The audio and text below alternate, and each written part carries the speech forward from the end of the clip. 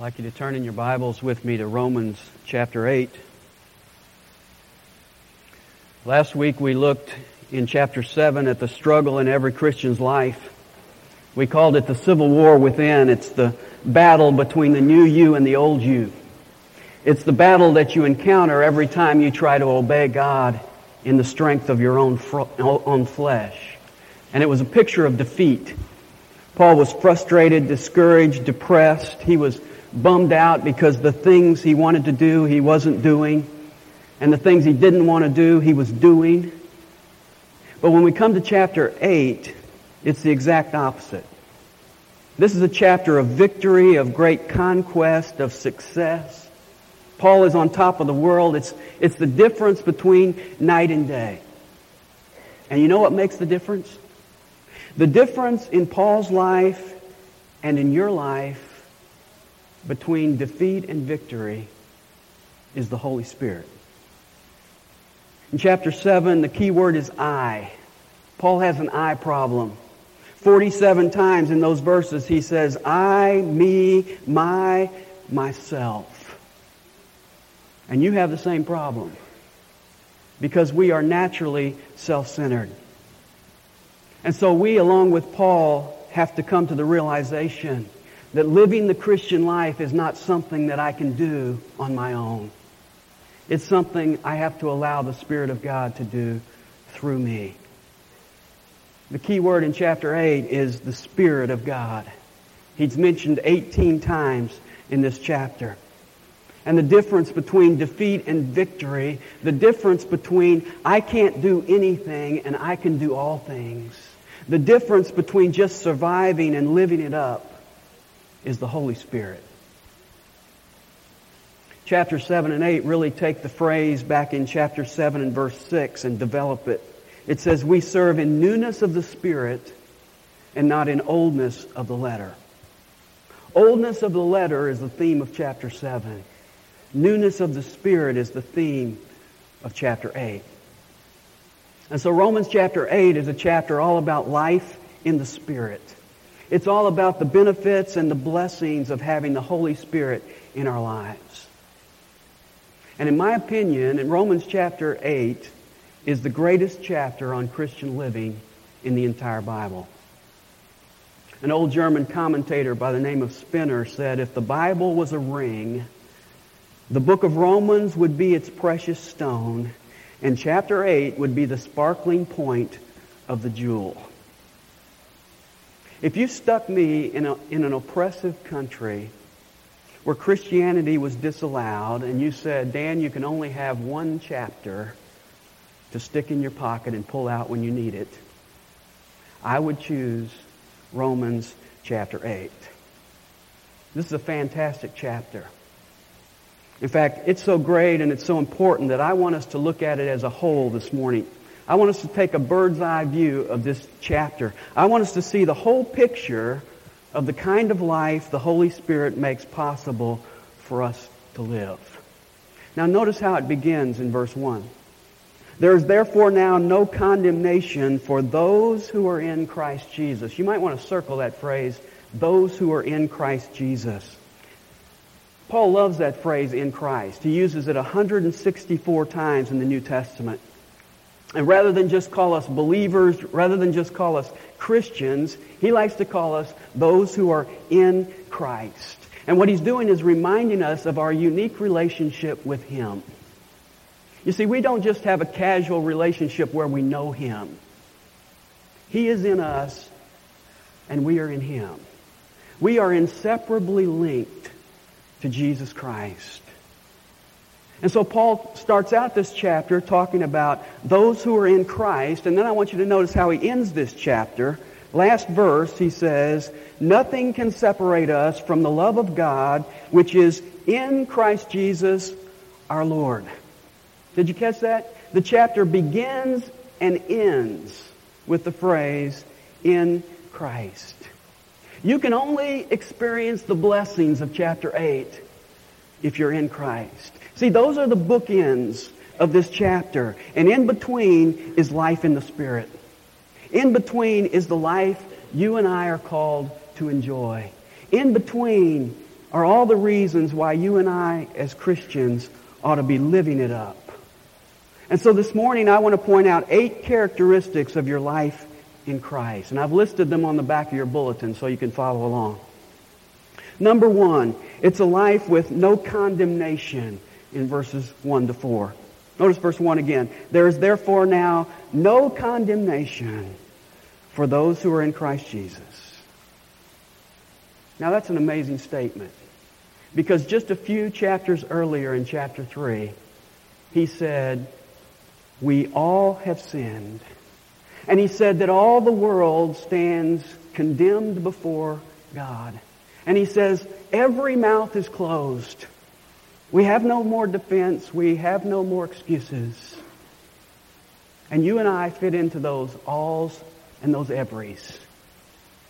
We stood before God condemned. We had been declared guilty. We had been sentenced to death. We were just waiting for the executioner to come and deliver his deadly blows. And now we come to chapter 8, and the first thing he says is, no condemnation. You see, if you're a Christian, God is not angry at you anymore. If you're a Christian, the wrath that once hung over your head has been taken away. And what is the condition for no condemnation? Does verse 1 say there is no condemnation for those who are morally in the top 95 percentile? There is no condemnation for those who try their hardest to keep all the rules and regulations. There is no condemnation for those who are trying their hardest to live a Christian life. No. It says there's no condemnation for those who are in Christ Jesus.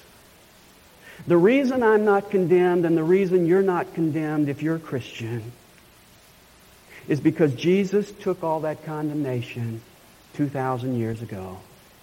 On the cross, He took our punishment. On the cross, He took our condemnation. He died in our place. And from God's perspective, the case is closed. In John chapter 3 and verse 17, Jesus said, "For God did not send His Son into the world to condemn the world, but to save the world through Him. Whoever believes in Him is not condemned." What's the one condition for being in that group that is not condemned? It's simply this, to believe on the Lord Jesus Christ. And if you are a believer, there is no condemnation. You say, well, Dan, what about the sin I still struggle with? What about the mistakes that I still make? What about the guilt that I still feel about my past? Well, we're going to talk about that in some detail next week. But let me say this much this morning. No condemnation doesn't mean some condemnation. No condemnation means no condemnation. You see, Paul just said in chapter 7 and verse 15, I am doing the very thing I hate. He said in verse 18, nothing good dwells in me. He said in verse 19, the good I wish I do not do. He said in verse 24, O wretched man that I am. And then in chapter 1 of verse 1 of chapter 8, and there are no chapter divisions in the original New Testament, he says there is no condemnation. Wow. You see, that's the nature of God's forgiveness. That's the nature of God's grace. That's why it's so amazing. Now we could stop right there and we would have enough to celebrate on for all eternity. But that's just Paul's first characteristic of life in the Spirit. The second is it's a life with no domination in verses 5 to 13. And I want you to notice specifically verse 12. He says, So then, brethren, we are under obligation not to the flesh to live according to the flesh. As a Christian, I am no longer under obligation to live according to the flesh. Rather, I am under obligation to live according to the Spirit. Now when he says flesh, the simplest definition for the flesh is all that you were and all that you are naturally apart from God. That's the flesh. And as an unbeliever, you had no choice but to live according to the flesh because that's all you were. Now you didn't realize it at the time, but you were under the domination of your flesh. And Paul kind of spells that out in verses 5 to 8. He says in verse 5 that your mind was set on the things of the flesh.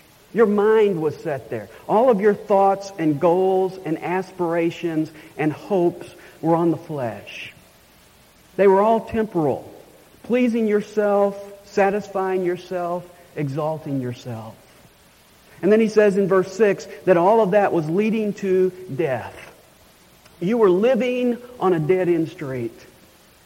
You were spiritually dead, soon to be physically dead, and then eternally dead. And then he says in verses 7 and 8, you were hostile to God, you didn't obey God, and you couldn't do one thing to please God. Now that's being dominated by the flesh. It controlled what I thought, it controlled what I did, and it controlled where I was ultimately heading. But in verse 9 he says, you are not in the flesh, but in the Spirit. God has taken you out of that realm of the flesh, and He has placed you in an entirely new realm, the realm of the Spirit. And that's why He can say in verse 12, we have no obligation to the flesh. As a Christian, I don't owe my flesh anything. I don't have to obey its desires. I don't have to follow its feelings. I don't have to say with Paul in chapter 7, I can't help myself. You see, I'm not bound to that lifestyle anymore. I can now say no to the flesh and yes to God by the power of the Spirit. I am now free to set my mind on the things of the Spirit. I am now free to choose things that actually please God. I am free now to actually experience life and peace. There's no domination. And then the third characteristic, it's a life with no hesitation in verses 14 to 17. You know, some people have the idea that being a Christian is guesswork. You ask them if they're saved and they say, well, I don't know. I think so, or I hope so, or someday I guess I'll find out. But that's not the nature of the Christian life. You see, God doesn't intend for His children to go around wondering if they're in or they're out. And that's why He says what He does in verse 16. He says, the Spirit Himself bears witness with our spirit that we are children of God. The one who is a genuine child of God knows it. And he knows it because the Spirit of God who has taken up residency in your life bears witness to your spirit that you are His child. Now you say, well, how does He do that? Well, in the context here, He mentions three ways. Number one, He gives me a new direction in verse 14. He says, for all who are being led by the Spirit of God, these are the sons of God. If you're a child of God, you're going to know it because God's Spirit is leading you. And when He talks about leading here, He's not talking about the leading of the Spirit the way we often use it. We often use it in terms of where to go to college and what job to take and who to marry. The idea here is not that He's so much leading you physically. What He's saying is that He's leading you spiritually. You see, back in verse 10, He tells us, and if Christ is in you, though the body is dead because of sin, yet the Spirit is alive because of righteousness. You see, as a Christian, I'm alive in a dead body. I've been regenerated, but my body hasn't. My body is still tuned into the flesh. It's still oriented toward sin. And that's where the leading of the Spirit of God comes along. You see, He starts to identify in my life those deeds that are out of line with who I am in Jesus Christ. When I become a Christian, I start to sense the Spirit of God inside of me, identifying sinful patterns and questionable values and compromising standards and selfish attitudes. He begins to expose that kind of stuff in my life, and I start to say, you know, I need to deal with this. As an unbeliever, I didn't deal with it because as an unbeliever, I was a dead spirit in a dead body, and there was no conflict there. You see, I had no desire to deal with it before, and I had no power to deal with it before. But now the Spirit of God reveals it to me, and as he says in verse 13, by the Spirit of God, I now have the power to put to death the deeds of the body. That's what it means to be led by the Spirit. He bears witness with my spirit by giving me an entirely new direction. Secondly, he gives me a new relationship. Look at verse 15. For you have not received the spirit of slavery leading to fear again, but you have received the spirit of adoption as sons, by which we cry out, Abba, Father. Now, before I was a believer, I viewed God as rather distant, rather detached, in fact, rather intimidating. I viewed him as kind of a slave master. If he ever got a hold of me, he was going to make me do all kinds of things that I never wanted to do. And so he was someone to be feared. I wanted to stay away from him. And that's what Romans chapter 3 and verse 11 told us. It says, no one seeks after God. We're all like Adam. When Adam sinned, what did he do? He ran and he hid from God. You see, people outside the family of God might respect God. They might even hold him in high esteem. They might come to his house once in a while. They might convey a kind of respect for him. They might call him the man upstairs or the good Lord. But only a true believer can call him Abba. Abba is an Aramaic word, and it was the first word that usually was formed on an infant's lips. It was comparable to our word, Dada. And what he's saying is the Spirit of God comes inside of me and he changes God in my life from being somebody who's distant, somebody that I want to stay away from, to somebody that I now call out to and say, Dada. You see, that's not natural. That's the work of the Spirit of God drawing me into that new relationship that I enjoy with him. And then the third way he bears witness with my spirit is he gives me a new ambition. Notice verse 17. And if children, heirs also, heirs of God and fellow heirs with Christ, if indeed we suffer with him, in order that we may also be glorified with him. As an unbeliever, my ambition was the comforts of the world, the pleasures of the world, the applause of the world. But when the Spirit of God came into my life at the point of faith, he gave me a new ambition. And that new ambition is to be glorified with Jesus Christ. And nothing in this world compares with that. In fact, in light of being glorified with Jesus Christ, I'm willing to lose everything in this world. I'm willing and ready to suffer with Christ. Now that's different from unbelievers. Almost every unbeliever I know wants to know what the minimum requirement for heaven is. I want to stay as comfortable as possible and still escape hell. I want to manage to live as I want to live and still get into the family of God. You mean I have to go there and do that and give up this? Whenever there's a cost involved, there's a reluctance. There's a hesitation. There's an unwillingness. What's the minimum requirement? What's the minimum cost? What's the minimum inconvenience?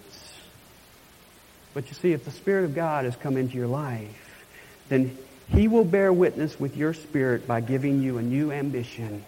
And that new ambition is future glory. And along with that comes a willingness to say, I'm willing to suffer, if necessary, in the present.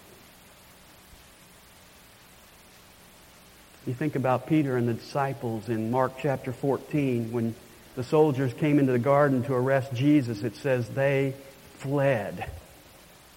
We want to follow Jesus, but there's going to be some suffering here, so we're getting out of here.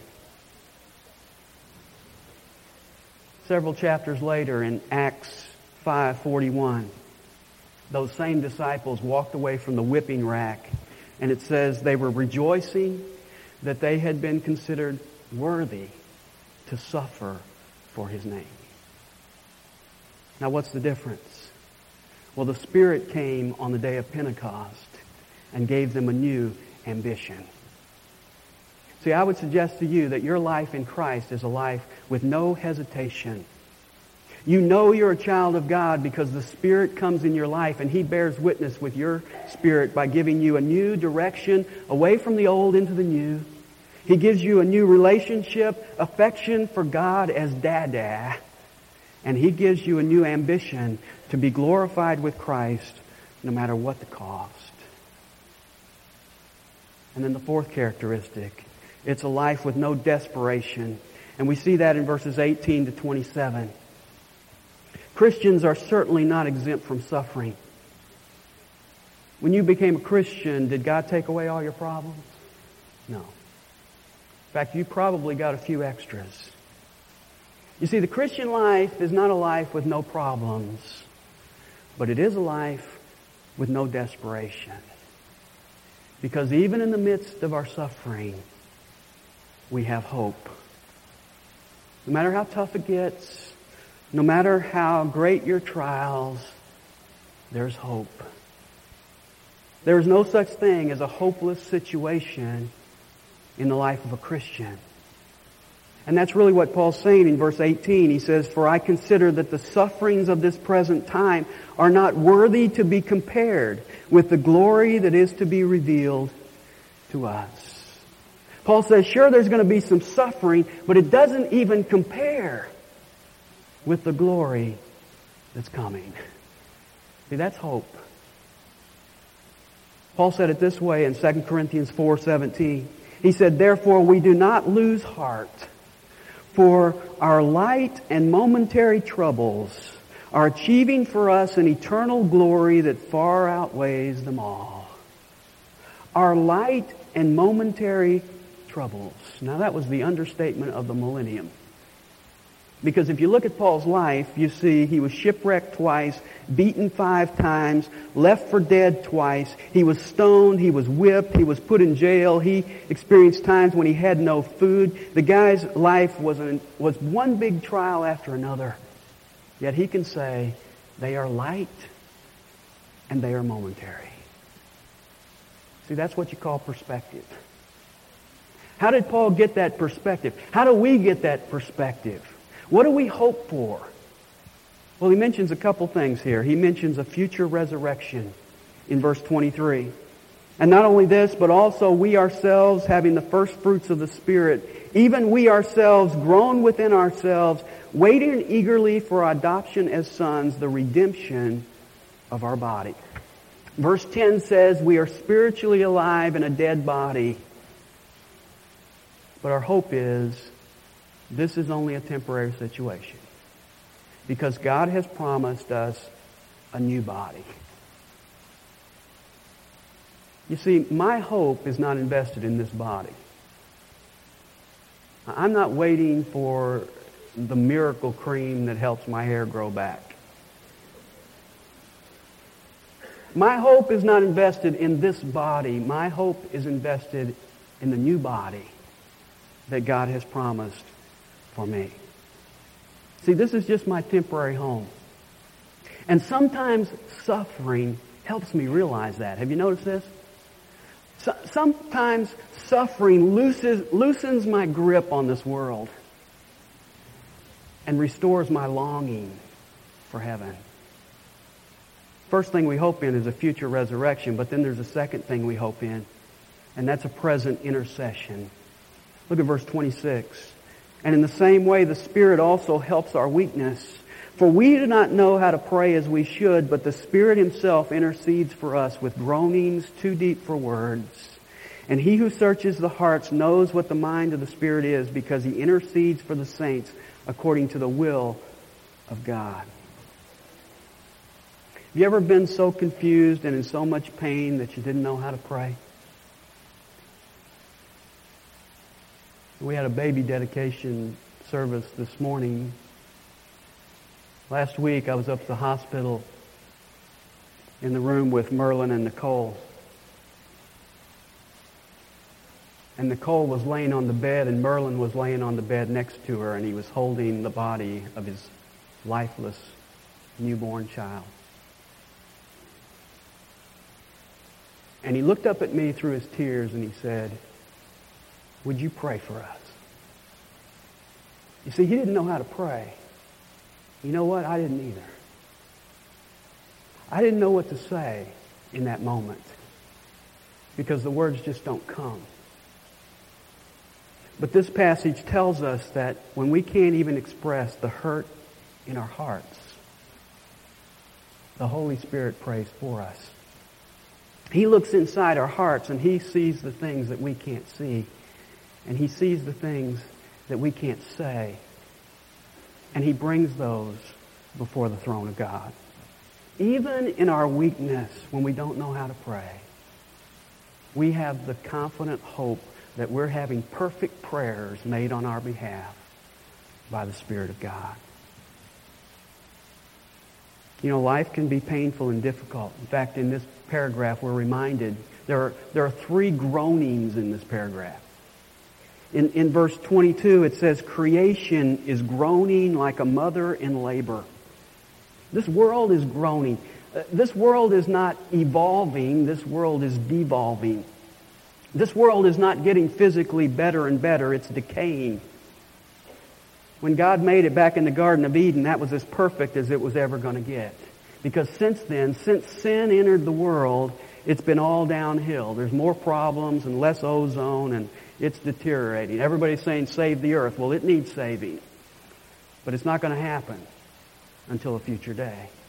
Secondly, verse 23 says, believers are groaning. And why are we groaning? We're groaning because we're anxious to get away from the sin and suffering and sadness of this world. We're groaning because we're eternal people stuck in a temporal, dying flesh carton. And then thirdly, he says in verse 26 that the Holy Spirit groans as He prays for us. I really like that. He is so concerned about your pain and your problems that He's groaning for you. You see, God has not promised you a life with no groaning, no tears, no pain. But the groaning in these verses is not a groaning of despair. It's a groaning of anticipation. It's an anxious longing for what God is going to do. And so though we are experiencing pain and pressures and problems, we have a life with no desperation. And then fifthly, it's a life with no miscalculation. Verses 28 to 30. Notice verse 28. And we know that God causes all things to work together for good. God's purpose is always greater than my problems. And God never makes a mistake. If you're a Christian, absolutely nothing ever comes into your life by accident. Nothing. Now, we spend a lot of our time trying to figure out the source of our problems. We've got some problems that come from ourselves and some problems that come from others and some problems come from the devil. And we like to find the source of those. You know why we like to find the source of those? Because we love to assign blame. We're like Adam. He took it like a man. My wife made me do it. We blame people. We blame our circumstances. We blame the government. But see, this verse tells me that it doesn't really matter where those things come from. Because God uses all things. Everything that happens in your life has a purpose. And He allows it because it fits into His plan. Now, what is His plan? What is the good that He's working all things together to accomplish? Well, He tells us in verse 29 in that phrase, to become conformed to the image of His Son. God's number one purpose in your life is to make you like Jesus Christ. And that's been God's plan from the beginning. When He first created man, He said, let us make man in our image. But when man sinned, the image was distorted. And now God is in a transforming process of taking you and me and conforming us into the image of Jesus Christ. And God uses every trial, every problem, every grief, every hassle, everything in your life to make you like Jesus Christ. And so we can be confident that we have a life without miscalculation. God's not making any mistakes. God's purpose is always greater than your problems because His ultimate purpose is not your comfort. His ultimate purpose is your character. And then sixthly, it's a life with no intimidation. Verse 31. What then shall we say to these things? If God is for us, who is against us? Now the question is not really who is against us, because that might be a long list. The question literally is, who can be against us? And the answer is no one. You know, when I was a little boy, I was a scrawny kid, but I was hard to intimidate. You know why? Because I had a big brother who was for me. Paul is telling us here that God is for us. Now, let me just put that into a mathematical equation. 1 plus God equals a majority. So Christians ought to be the most confident people in the world. There is no one who is able to intimidate you because God is for you. In fact, notice what he says in verse 37. But in all these things we overwhelmingly conquer through Him who loved us. We are super conquerors. No matter what comes your way, you are not a victim. You are a victor. And when things get you down, it's only because you're letting them get you down. You are a super conqueror in Christ. What is it that you're telling yourself you could never accomplish for the Lord? Well, you need to stop. Paul said in Philippians 4:13, I can do all things through Christ who strengthens me. Your life in Christ is a life with no intimidation. And then seventh, it's a life with no limitation. Notice verse 32. He who did not spare His own Son, but delivered Him up for us all, how will He not also with Him freely give us all things? Now, did you get that? He freely gives us all things. There is no limitation. You see, God has already made the ultimate sacrifice, His Son. He already gave you the most costly gift He could give. He gave His Son on the cross. He loves you that much. Now, don't you think, having done that, He loves you enough to also make sure that you have a job and clothes and food and shelter? Don't you think, having already done that, that He loves you enough to meet your physical needs and your emotional needs and your spiritual needs on a daily basis? You see, the cross is the guarantee that our life in Christ is a life with no limitation. And then finally, it's a life with no separation. Verses 35 to 39.